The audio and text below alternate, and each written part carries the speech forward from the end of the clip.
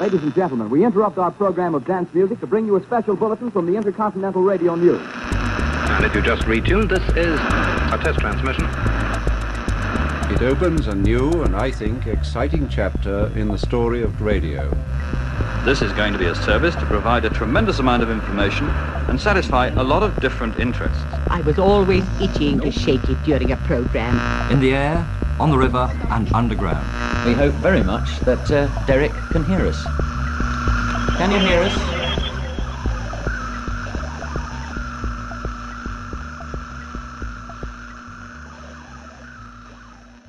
From Resonance 104.4 and Social Broadcasts, this is Transmitter. I'm Lucia Scazzocchio, and for this season of Transmitter, I'll be dedicating the next few episodes to conversation. For the next hour, I'll be in conversation with Suzanne O'Connell, a landscape architect based in Dublin and co-founder of The Decorators, a multidisciplinary collective founded in London but now more of an international practice, with their 4 founders now living in 3 different countries. Thank you, Lucia, for having me. It's a great opportunity to take some time to think about these ideas. So, yeah, my practice with The Decorators, we operated in London for 10 years as a collective, and still working together, but in a different capacity. My background, I'm a landscape architect. Landscape architecture is about designing space, and specifically my work was about actually working within city spaces a lot. I found that most of my projects were in the urban space. So it was just always, from the beginning, always just interested in people and the social aspects of that. You know, what happens when people come together, and what kind of spatial designs can work to support better interactions between people of difference in public space. I went and studied in London in narrative environments, Central St. Martin's, and that's where I met my colleagues Mariana Pestana, Carolina Casero and Xavi Larchfont, and we started working together just as a shared curiosity for, you know, how do you design interesting experiences. So what ended up happening was that it wasn't working specifically on landscape, because there was a mixture of psychologist, architect and interior designer, but it was really about many different types of spatial settings, but always with that kind of question of how do you design to support diverse interactions. And there's just a kind of a quote that kind of always go back to is Aristotle. You know, he talks about the city, and the city is a place of difference. And that's how a city comes about. It doesn't come about through sameness. It's diversity, but within that difference is complexity. And how do you kind of design for that, and design so that you can bring in all these different diverse people and backgrounds and cultures into dialogue with one another. So that's very long-winded, because, you know, I could talk about lots of different projects, but, you know, that was the base of the core of the interest. And then for 10 years, we really worked on designs and explorations around those ideas. Yeah, and I guess there was something, you know, there are other kind of architectural practices that integrate this kind of conversational element and kind of really talking to people on the ground. But that really became your kind of, I guess, modus operandum. It's like the Decorators became known for this interaction with the diverse communities. And I say communities very specifically because I think often, you know, I've heard like people talk about the community, and it's just, what does that even mean? So these different communities on the ground, and really trying to understand how people are interacting with the space that they are in already before you kind of go in and change that space.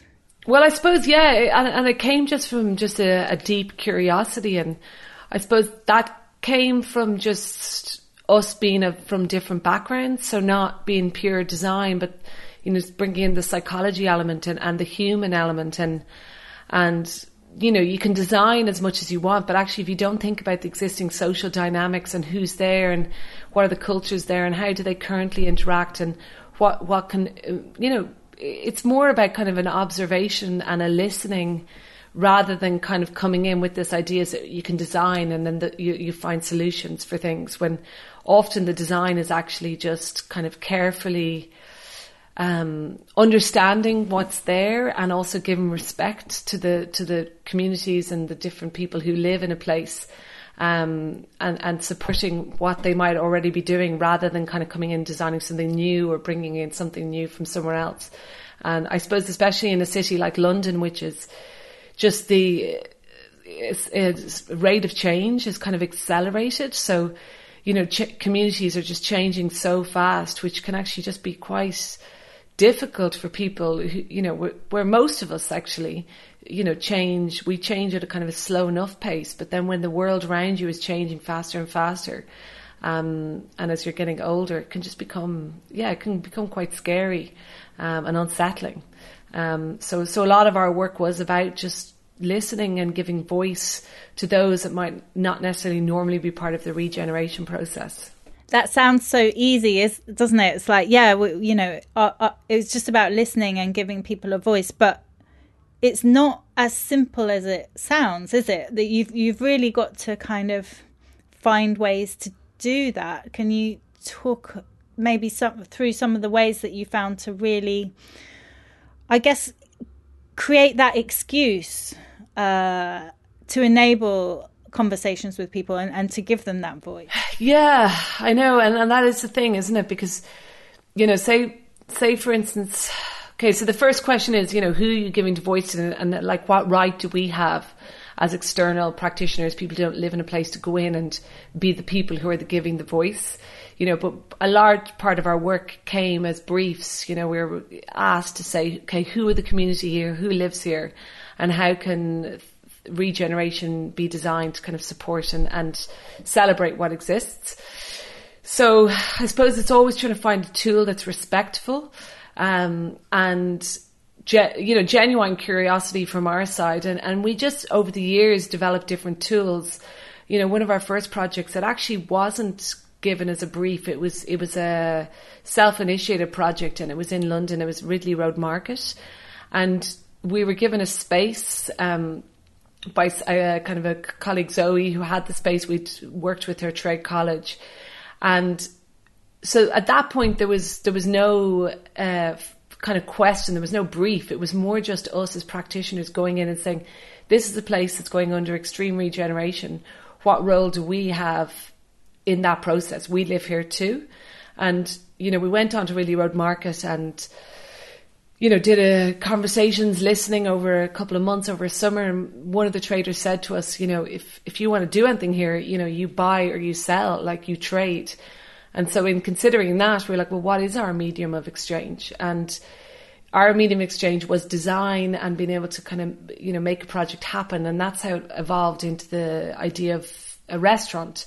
And in a restaurant, there's exchange, lots of different exchanges happening. And the word commensality came into our practice as well, which was this exchange around food and the dining table. And so just kind of a long-winded answer to your question again, that like actually the tools evolved through just exploring and listening. And the tool in that instance was, let's set up a number of different dinner parties and let's invite a range of different people.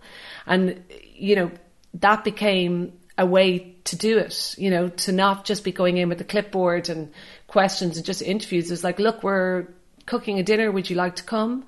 Or actually, you know, we'd love to hear what your recipes are, or actually, can you sell us your produce? So there was lots of different groups of people that we ended up interacting with. There was the traders, the customers, the people that we built the structure with that were around the market. We had lots of different ways. We got the electricity from a shop next door. We got the water from the Hackney watermen. And this all happened through kind of an informal process. We were so young, and it was our first project in city public realm that we just used ourselves as kind of taking each day as it comes. And then through that process, lots of interactions and relationships built. And I suppose what we learned from that was the value of that, of just getting into a space, doing things, building things, making things happen, but also trying to be true to what you can give to the situation. So not trying to, do something that you're not familiar with. And then so our tools evolved and we started using audio, and it was always about curiosity, exploring, a lot about storytelling. What stories do people want to share? And that's the most human basic activity. People have stories to share. So if you ask and you want to know, people will converse, and that's a pleasure for anyone to hear. That it's just something humanly pleasurable about sharing our stories collectively. So it was food, it was audio, and they were two tools that we've used many times over the years in different forms with our projects. Yeah, and specifically with audio, it was kind of creating a radio environment. So with I think the first time you did that was with Chris Street on Air, which is when I met you, using a kind of mobile radio structure as a really great excuse and I guess prop to get people into conversations that they might not normally have, and with people that they might not normally talk to. And I have to say that being involved in that project was something that really got me thinking about this kind of, how to use audio and how to create that kind of prop to get people talking. It was incredibly powerful, just having that radio stall. Can you talk through that project? Because I think that was a really great example of kind of creating an environment where people felt at ease to talk freely, but they were also being broadcast and they were also being listened to. But there was something, there's something about that dynamic that really created some incredibly interesting conversations about place. Yeah, so that project idea evolved. So we were invited following Ridley's to look at Crisp Street Market on behalf of Tower Hamlets and the Mayor's office, because they were regenerating the market or looking to regenerate it. So we were invited to respond to that context. And, I suppose people probably thought, oh, we'll do another restaurant because that was so successful. But we went and spent time there, and there was this clock tower in the market. And it just kind of called to us quite quickly, this idea of kind of a broadcast and audio, a listening space. So we went to the top of the clock tower and we decided, okay, let's look around here and let's choose 9 points. And so that was the starting of it. It's like, okay, let's do 9 audio broadcasts. And we'll go to each of those locations around the market. So it was like a housing estate. There was a boxing place. There was two housing estates and a few different locations actually on the market as well. And we did short podcasts from those areas, so interviewing people, listening to what the sounds were. But then we kind of wanted to have something that was a bit more informal and open as well. So we set up a radio station just beside the market.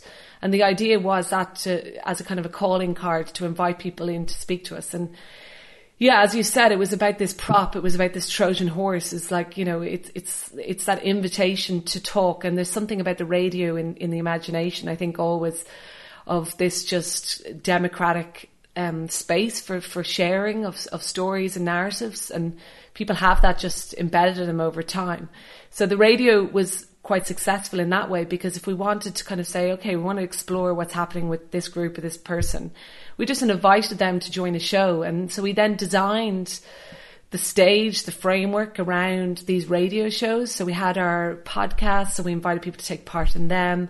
We had this structure, this radio that actually was called a mobile radio station.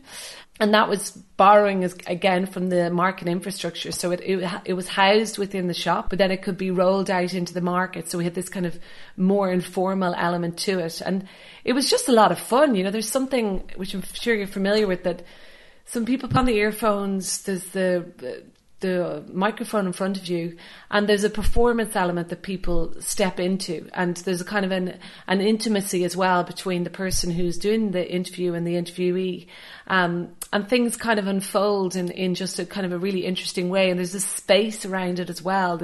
There's just a kind of a warmth, I suppose, about the radio interview and the radio conversation. And so that just worked very well. And I suppose, Lucia, that's why we ended up working together a lot, because we had this radio table. We found it to be always successful as a way to have good conversations, always enjoyable as well. I just enjoyed the process.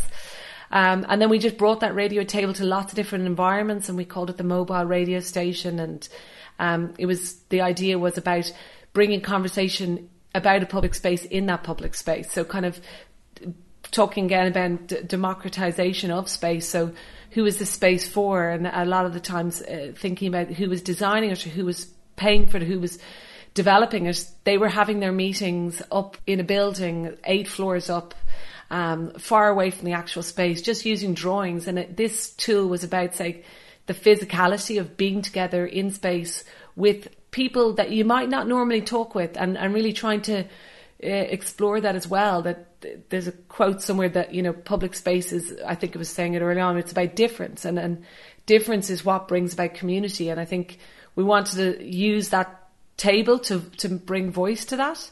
And I actually have the radio table here in Dublin, so we're going to explore that in Dublin as well, because we moved studio recently, and it just made sense that I could bring it back here. So it's still living. Yeah. So I think that's a really good place because we've introduced the radio table, this prop, and you talked about the beginnings at Ridley Road Market. So I've actually got a clip here using that kind of radio on air live stage structure to initiate some conversations about some of your past projects. So this is a clip from the conversation that you had around Ridley Road, and this was 5 years later or 6 years later maybe after the project. So just kind of reflecting on that. So we hear Tim Waterman talking about, I guess, the relationship between food and space and why that's important. So tonight, Tim Waterman is joining us as a co-interviewer. He is a landscape and food theorist who writes for a wide range of professional and academic publications on the subject of power, democracy, taste, foodways, and everyday life. So Tim, delighted you can join us. Can you tell us a little bit about your background and your interest in the subject? Absolutely. So people often, when I say that I'm interested in taste and landscape and food and landscape, they think I'm just talking about allotments, but actually landscapes are the places that we live that shape us and that we in turn shape them. And food is one of the really fundamental parts of that relationship, that we construct our environment and conduct our relations with other people based around our relations in food and in landscapes. So I'm interested in all of those interconnections and how they create the spaces that we live in cities. That was a project that we did with the Architecture Festival, London Festival of Architecture, and we were invited to do something around that. So we decided to look back on some of the projects we did and really to have a think about just a kind of create really what were we trying to do and what were the kind of things that evolved following that. So this was a conversation with that I invited one of the chefs, but also Tim Waterman, and his, as he said in his clip there, his background or his research is all about looking at these kind of relationships between food, landscape and people, and kind of the dynamics of that, and the relationship as well between the urban and the rural. Something that, that this connection between food and just sitting down together to eat has been also really key in the work that you've been doing as well, hasn't it? Because I think there's something about that kind of levels things out as well, getting a group of very diverse people who might not normally talk to each other to sit and share food together and have conversations. Was that inspired by Theodore Zeldin's conversation dinners? Has that kind of been an inspiration for you? Well, I think the food came before I kind of got into Theodore Zeldin, but I think Theodore Zeldin that brought a kind of a theoretical element to it. The audio, the study and the ideas that he was developing kind of reinforced it. But I think commensality actually just came to us naturally as a tool. It just, as probably to all humans, that kind of breaking of bread, and then the kind of theorizing and the framing of it is what we did later. So, that kind of eating in all cultures. I just have a quote here, a social activity, and commensality is undeniably one of the most important articulations of human society. And commensality is about creating and reinforcing these social relationships. So there's identities being forged through that kind of sharing of food around the table. And I think at one point I was reading that, that there's eating itself is sometimes quite a selfish act, but actually by the shared eating around a table, it becomes this kind of collective, and it takes away the kind of social element or the selfishness, and you become more of a collective. And so I think that was something that was always interesting, that there's just certain behaviours that come into play when people are eating together. There's habits that people know what to do, so suddenly there's a comfort. So there's something that you're doing your hands, you're sitting down, you're using your body, and the props of the food itself as well become these conversation starters. So there's so much there, to work with and to explore. And I think Ridley's itself, there was just an innate understanding of that, and there was lots of things that we did that played with the normal habits of commensality at Ridley's, where we had a table that kind of rotated up and down like a dumbwaiter, but it was actually a table. So the kitchen was on the ground floor and the dining experience was up on the first floor. And then up there, because it was quite a windy environment, we had knives, forks, glasses all kind of within slots. So when people came and sat down at the table, there was a slight play with that. So there was kind of an opportunity to talk with your neighbours or the person sitting beside you or opposite you, say, how do we do this? How do we collectively perform this? And that was before the food came. And then I think with the food comes, people know what to do. And it was all about trying to make people feel comfortable. Once people are comfortable and once they're relaxed, that kind of it creates the right kind of environment for people to start talking, and you start talking to your neighbour and start listening and asking questions, because you're not, yes, you're focusing on the food, but you're kind of in the right space to be able to do that kind of more active listening and that curious kind of conversation that sometimes we forget to do. And I think creating the environment to do that is part of the process. You can't just plonk people down next to each other and say talk. It doesn't work. So I think the mobile radio as a prop, and you sort of talking about the fact that it becomes also a performance, and people kind of know somehow intrinsically how to behave once they're in that kind of radio space. And I think there's something similar when you're in a communal eating space. You're not just gonna look at your plate and eat in silence, because you're also, you've created an environment and props around people to kind of initiate and inspire that active conversation. Well, yeah, and I suppose even the element there of the question of silence, I think because you're eating, there is space for that silence. I suppose sometimes if you're just kind of in front of someone with just having conversation, sometimes we just want to fill space with words when it might not be necessary. So that's why the commensality element adds to the comfort as well, and that kind of familiarity. But I think we did bring in other tools around it. So, the idea of the question, and then Theodore Zeldin as well. He was big into the kind of the dinner party menu of questions, and that was an interesting one. I can't remember that goes back to another philosopher. The name escapes me at the moment, but that idea of designing a set of questions to curate or kind of choreograph a conversation over dinner is something that we began to use as well. And also, you would use it obviously within the radio setting as well. What are the questions that you're asking?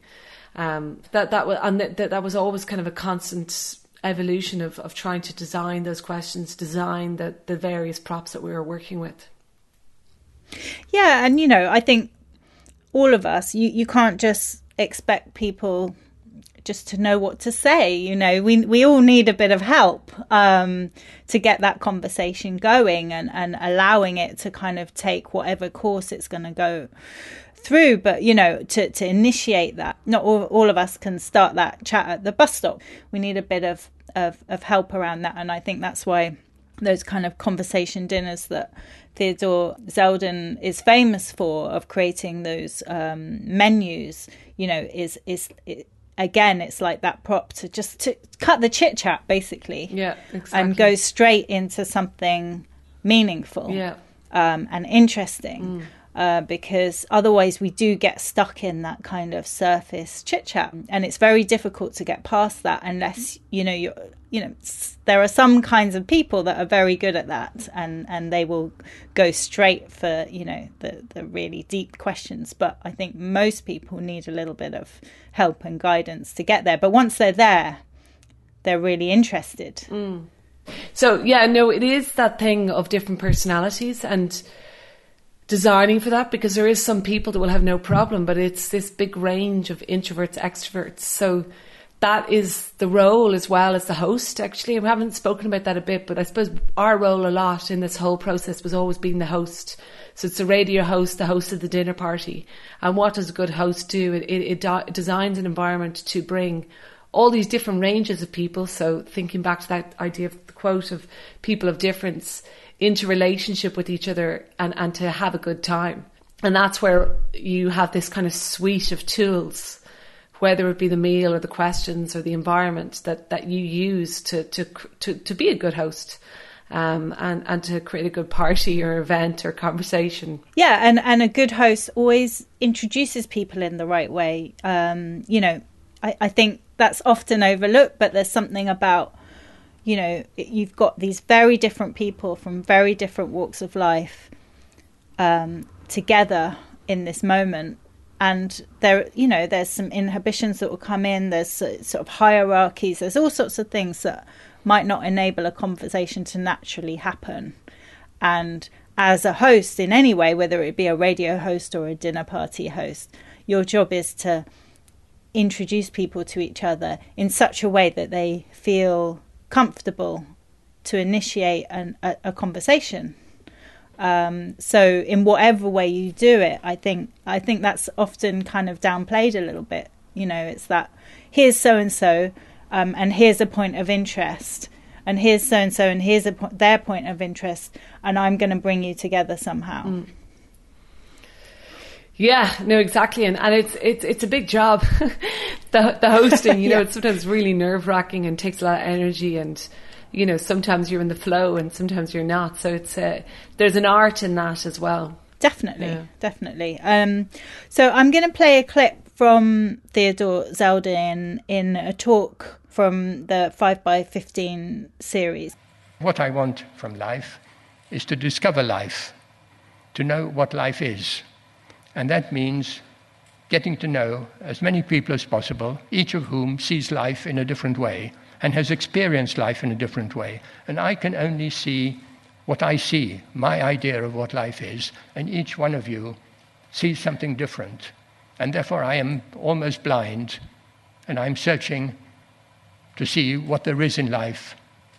And having suffered being so-called educated, I have developed curiosity. And curiosity in the past was considered something dangerous, and you'll find many authorities in the past saying, mind your own business. Curiosity means I want to know what each one of you is thinking. And what goes on in the head of other people is, to me, the big mystery of our time.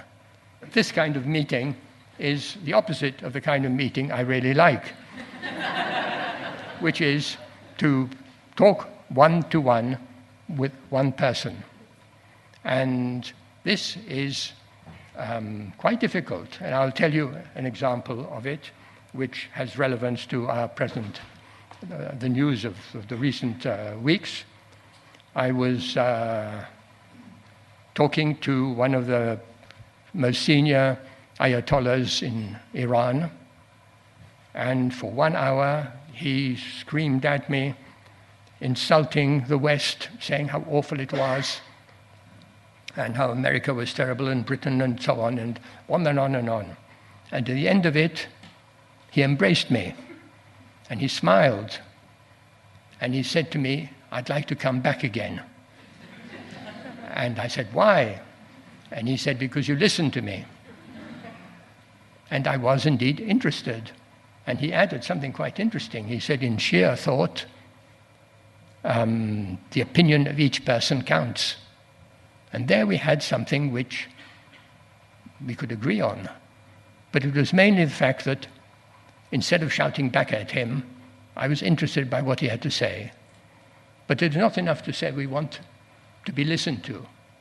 We want to be appreciated. We want to be recognized as individuals and as unique individuals. And it's no good saying that you are just one example of the human race. So I feel that we have now got, as an alternative to joining political parties and all that, we have an alternative of talking to one another and trying to understand one another and giving to each person a sense that they are being understood and that they are a unique person. And once you have a world composed of unique persons, you have a totally different idea of what it is possible to do. And this means that though everybody may feel powerless, they're not powerless to talk one-to-one. So why did you pick this section in particular? What resonated with you? I think it just kind of sums up his thinking really around that, and it resonates.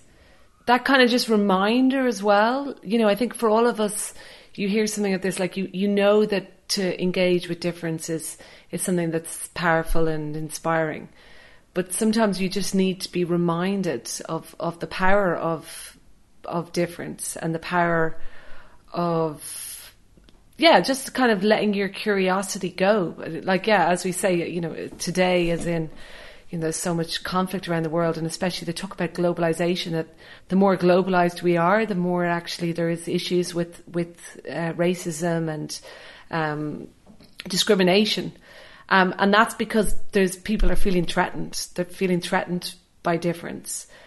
But when you get into conversation with another human being on a one-to-one, the individual story is there in front of you. It's not a stereotype. It's that person's identity and that person's story, and you can only get that through the one-to-one.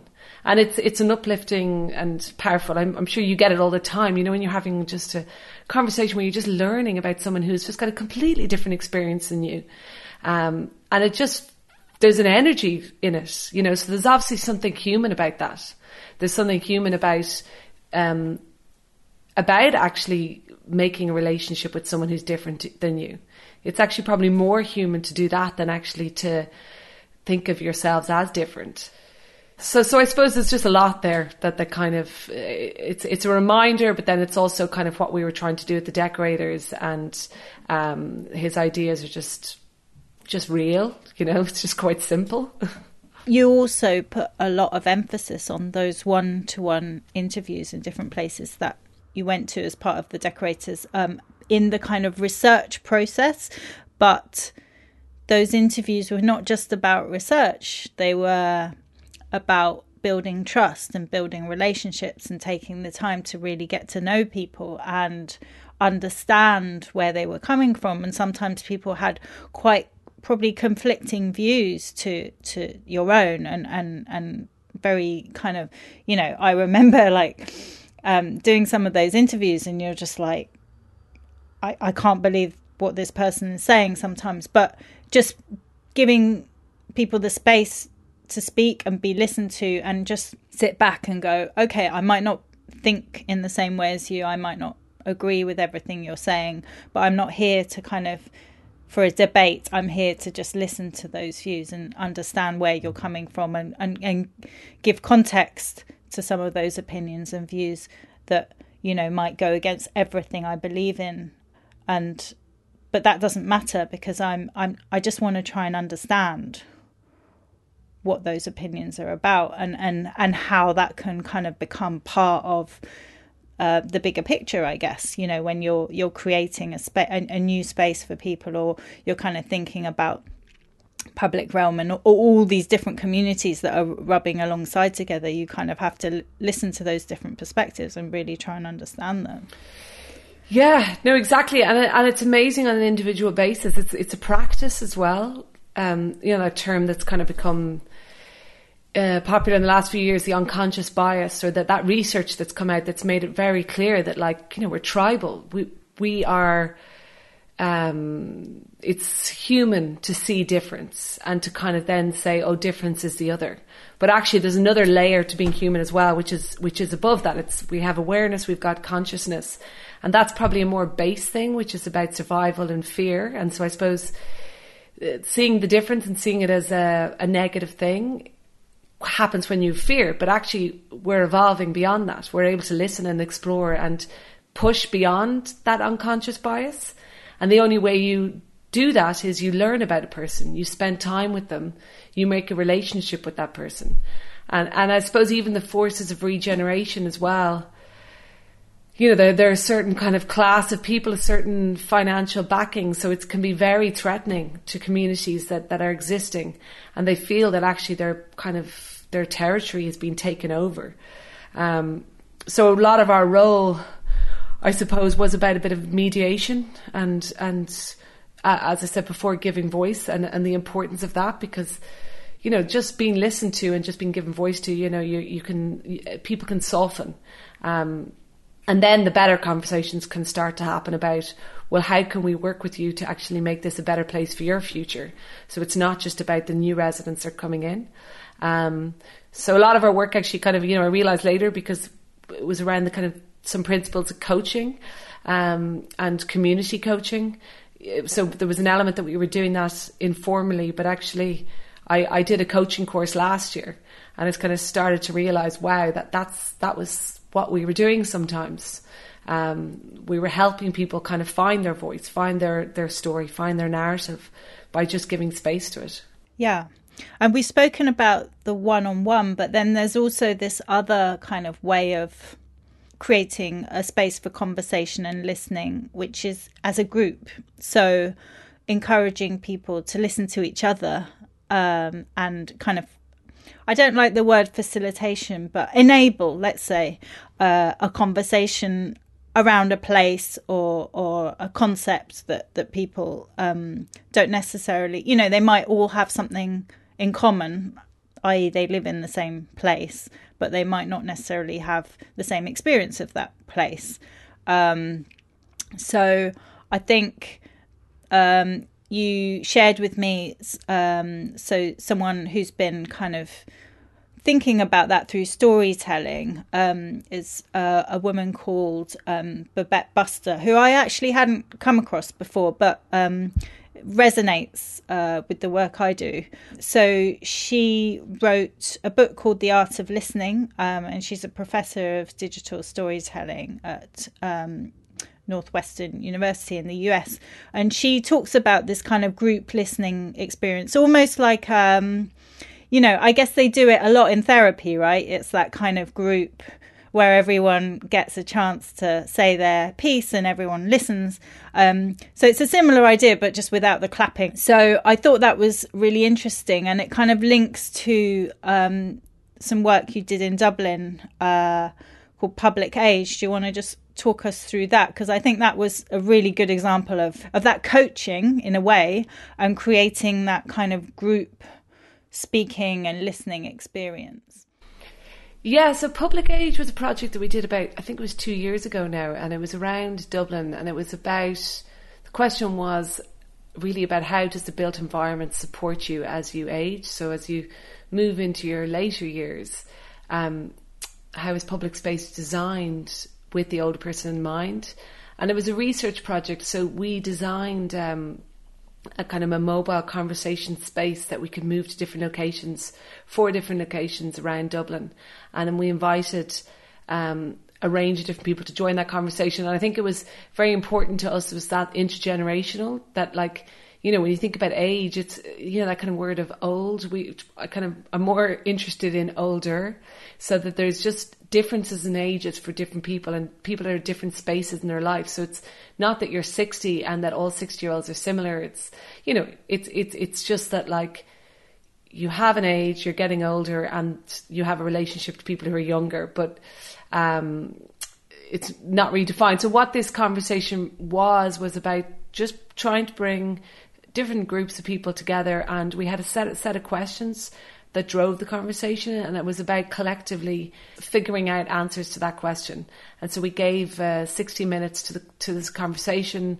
I was the host, so that was a role of trying to understand the 20 people that joined the conversation, and we phased it as well. So it was really about letting people talk in small groups. So we used that set of questions to speak in groups of 2 or 3. Then we brought the conversation to the group, and then we did some interviews afterwards. So there's something about figuring out the words that you want to use, that if you ask people the same question over and over again, there's kind of an evolution of that. And then through the group as well, you start to get a bit of understanding of what you think. And then, but this isn't the first project that you did around older people and the environment they live in, because you did something called the Hackney Circle. Yeah, so that was an invitation for Lucy McMenehey in Hackney Council. And she invited us to, the question really was like, how do you include the older people of Hackney within the changing kind of cultural landscape, and how do you bring value to their contribution to that rather than change happening to them? So that was a long process of 2 years of research. And there was a central square that we were invited to respond to and potentially design some new furniture to make it more comfortable. I suppose what we realised was that it wasn't about furniture, it was about the social relationships. So we built up a network of different businesses around the Dalston Square in Hackney, and it became about a community network of those businesses that each business had a host, and they did certain events and certain vouchers and stuff to invite the older residents into their businesses, because these businesses, a lot of them were new, and they potentially had a narrative of kind of being just for younger people in terms of their branding. So it was really about saying, no, this is for a wider group of people. And the Hackney Circle became a bit of a nudge framework to get the older residents to take part in these activities. So initially we did a 6 weeks events launch program, but actually Lucy used the Hackney Circle as a network for many years afterwards. I'm not too sure if she's still using it, but 5 or 6 years afterwards it was still in use, and lots of different relationships built up around that the Hackney Circle. And I suppose just thinking about the title of the circle, and actually that was similar with the public age, the circle is this powerful tool that humans have used, since day dot as a way to come up together and have collective meetings. And there's something quite strong in that circle, so that, whatever group of people you have, that they're sitting around and they can all see each other. And it supports a kind of a democratic dialogue as well. So this, again, is from that series of broadcasts from the Festival of Architecture, and looking back on the Hackney Circle, but the people that you'll hear were all involved, and they came to kind of talk about their experience of it. And it's just, again, like we'll hear some very different voices and different ages. So I think it's a very good example of that, bringing people together around a table. Well, I've lived in Hackney almost 50 years, coming from Africa. I've seen a lot of changes in Dalston area and around Clapton Pond, where I live. And it's all been for good, especially the railway that connects East London with South. like going to Lewisham used to be so tedious. You have to take train and buses. But now you can just go through. So that connection has been so good. And I like the open spaces like the Gilead Square, which in summertime is just like being in Europe, like France, when I sit at the steps of Sacré-Cœur and just listen to music. We've got that. It's been transported to this way. It's just so much fun. Melik, maybe you just tell us your relationship quickly to the Hackney area. Hi there. So yes, I've grown up in Hackney as well. Since we emigrated, so when we migrated with my family when I was 4, so 28 years ago, and I went to basically from nursery age. I went to nursery on Balls Pond Road and primary school behind Ridley Road Market. Grew up there and then set up a business in Dalston Square. So I went from basically, being part of old school Hackney to then, being a business owner during this regeneration time. So there's a lot of interesting things and observations that I look forward to making. Great. And Stephen? Oh yeah, I was born in Shoreditch. I still live in Shoreditch. And my heart's in Shoreditch. I don't like Hackney Council anyway, for lots of reasons. But what I've noticed is it's the taking away of the communications, like communication hub, like the pub. People would meet there. You could find out stuff. You could, if anyone wants to borrow a ladder, you ask the landlord. You can't do that now. So the communications has gone. The work's gone. And it's a blight on the working class. There's no work anymore. And even to having a row in the street, people shuffle the curtains or put a glass to the wall maybe. You don't have to do that now. You can just watch EastEnders. And is that real life? Wow. Yeah. It's a bit upsetting. But I've seen Shoreditch change. I'd say a lot to the best. The railway, I'll agree with the previous speakers, the railway definitely changed. Yes. The East London line, it's brilliant. It's clean, it's air-conditioned, and you don't get the finger lickers. So... What's the finger licker? Well, finger lickers, it's the amount... The thing that I don't like about Hackney is the amount of fast food shops. Like, people have forgotten how to cook, or they've moved into the area, and they've moved into someone's kitchen, they're paying £200 a week, and they haven't got a fridge or a kettle. And they get up in the morning and rush out in their dressing gowns and their beards and their slippers down to the market, get their coffee, and come back like they've won the pools. Like, look what I've got, and you can see them every day. So that was a clip from a conversation about the Hackney Circle, which connected a lot of people and brought them together, and that's still going. So I think something that we haven't talked about is, I guess it's happening a lot more, but something that, I've been looking at quite closely in the kind of radio and audio world, and especially with podcasting at the moment, is this space for long form conversation. And often, and also the space for conversation, and we spoke about this a little bit earlier, for people who don't necessarily agree with each other.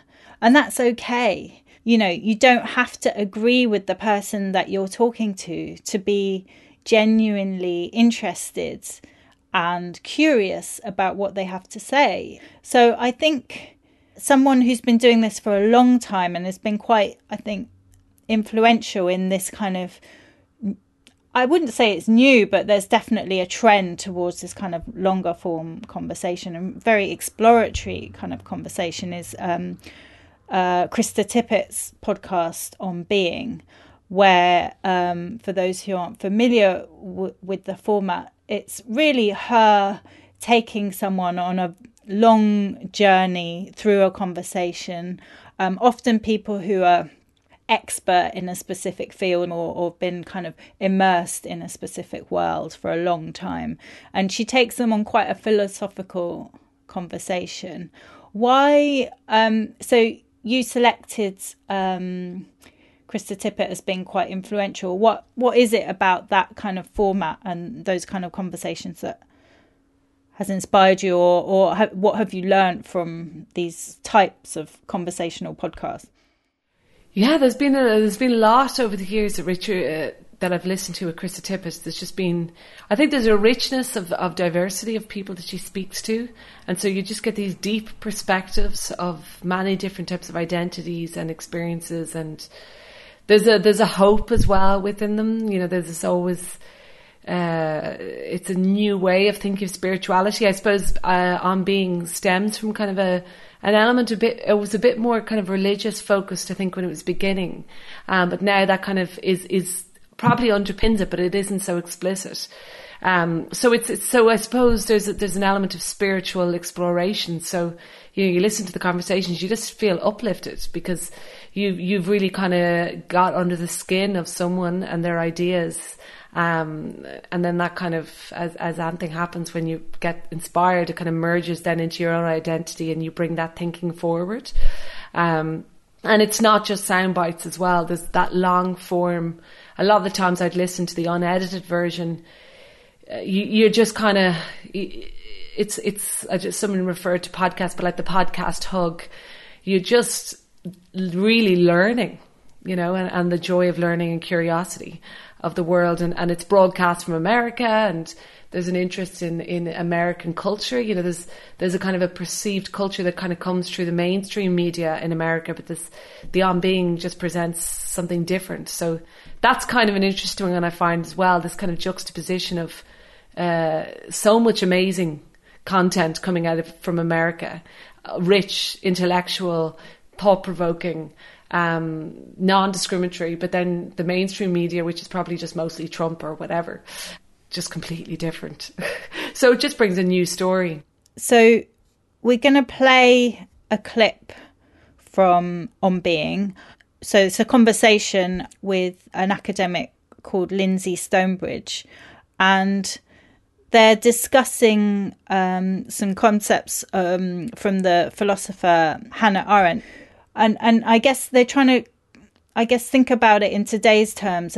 It just makes complete sense right now, because we're recording this in the middle of our kind of corona crisis. And we're becoming so obsessed with facts at the moment, statistics and facts. And so what they're talking about is, that we get bogged down in these informational soundbite facts all the time. And actually, if you get into kind of deeper conversation, you can understand so much more about the context of what's going on. For Arendt, I think why the idea of thinking and speaking as a form of action are important to her is that what she's saying there is, you can throw enough facts, you can throw all the facts you like at people and they will not stick.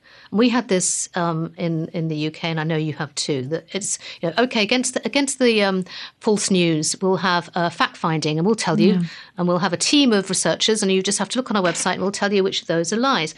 And you can scream facts at people till you're blue in the face. And a lot of colleagues in universities and journalists have been doing exactly that, very hard, working tirelessly, and it's not making any difference.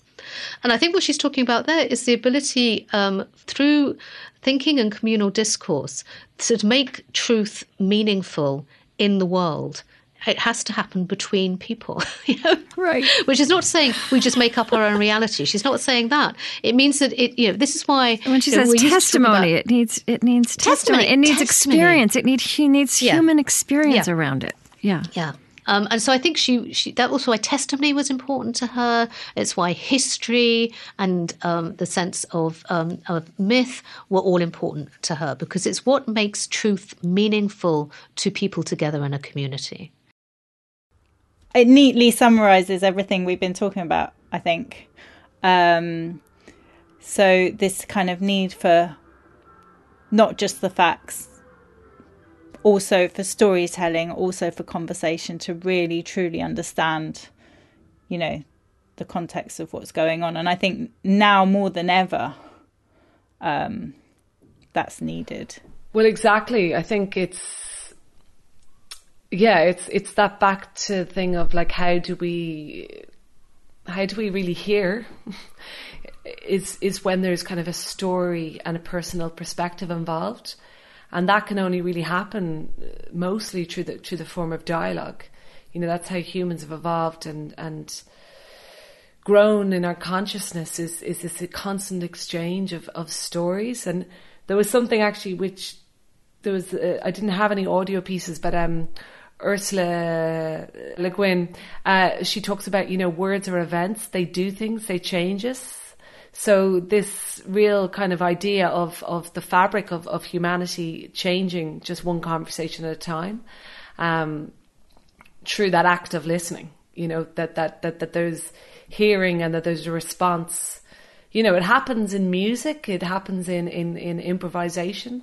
And so I suppose good conversation is just an improvisation. Yeah, and actually Richard Sennett talks a lot about this, and I'm thinking of bringing it back to kind of a spatial perspective. So Richard Sennett is he's a theorist, a researcher just on the public realm, about cities and relationships, and he talks a lot about dialogue and the informality and improvisation, and so all of these kind of things come into play to make a city happen, and that conversational element is kind of at the core. Yeah, I think improvisation is a nice word, that conversation should be improvised, right? There's in order for improvisation to work, you need the rules and the structure in place for that to work. But once those are in place and you just allow things to go in whatever direction they want to go in, that's when you get the interesting stuff, right? Yeah, and I suppose there's an element to that as well, that if you think about music, that the musicians have a certain skill. So I do think that comes into conversation as well. There's skillful conversation, which is the ability to listen carefully, to kind of respond as well, that comes with time, and it comes from certain training as well. And there's a lot of training out there, if that's the right word, that's just about ego and individual and shouting your point and winning the argument. But I think that's, historically humans, that's what we weren't about that. We evolved through good dialogues. So we've reached the end of our conversation, I think. And so I just want to hear about what you're doing now. I mean, you're in Dublin now. Yeah, so I moved there, had a young daughter. So, the changes happened where I want to be back with family. But a good opportunity came to work with Dublin City Council. So I'm working as a landscape architect there and very much continuing the methodology of conversation and dialogue to figure out. I'm designing parks. So the question is, how should a park be designed? And so I've been designing a strategy within a certain area of Dublin. And so to do that, we had lots of conversations, dialogues, explorations, and then following that you do designs. But yeah, it's continuing the practice, and with the decorators, we're continuing to work on small projects where possible. Venice Biennale was upcoming, hopefully is upcoming in August, and so there's an exhibition there, so that's exploring the role of the pub, and there's a wider team involved in that with the British Pavilion. But yeah, trying to work with the decorators where possible, and their continue on projects as well. But I'm very much based here now in Dublin on a more permanent basis. Suzanne O'Connell, thank you so much for talking to me. I hope this is the kind of beginning of more conversations on conversations, but I think it was a great place to start because we've worked together and we've kind of both been exploring this in our own way, but I think that, your projects started me thinking on this path. Great. Well, thanks very much for making me synthesize our thinking for the last 10 years. So it's great. I'm Lucia Scalzocchio. You've been listening to Transmitter from Social Broadcasts. All the details of what you've heard will be available on the Transmitter tab of socialbroadcasts.co.uk, where you can also subscribe to our newsletter and catch up on previous episodes. I'll be back with more conversations about the art of conversation in June. And if you have any comments or recommendations, please do drop me a line via the website. Until next time, happy listening.